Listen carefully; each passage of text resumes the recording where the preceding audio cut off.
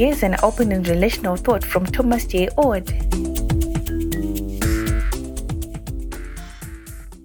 I returned recently from a 3-week lecture tour in Denmark, Finland, and Norway. I had a great time. I talked often about open and relational theology in general and particular topics under that broad umbrella. I discovered that open and relational theology as a label is becoming more widely known, but many people are still confused about what it actually is. Open and relational theology is a broad umbrella under which lie a variety of people, movements, and ideas. The word relational pertains to God being relational. That is, God is engaging in giving and receiving relationship with us and other creatures.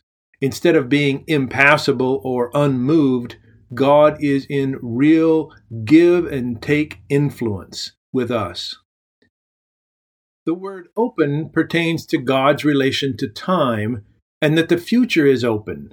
God neither predestines nor foreknows everything that will ever occur. Instead, God moves with us, moment by moment, through time.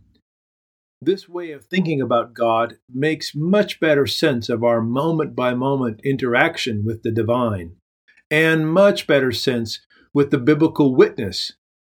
After all, biblical writers assume God moves through time, moment by moment, in relationship with us.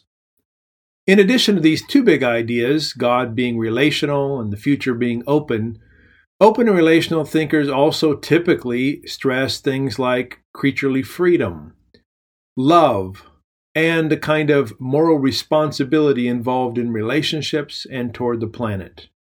And that's just the beginning.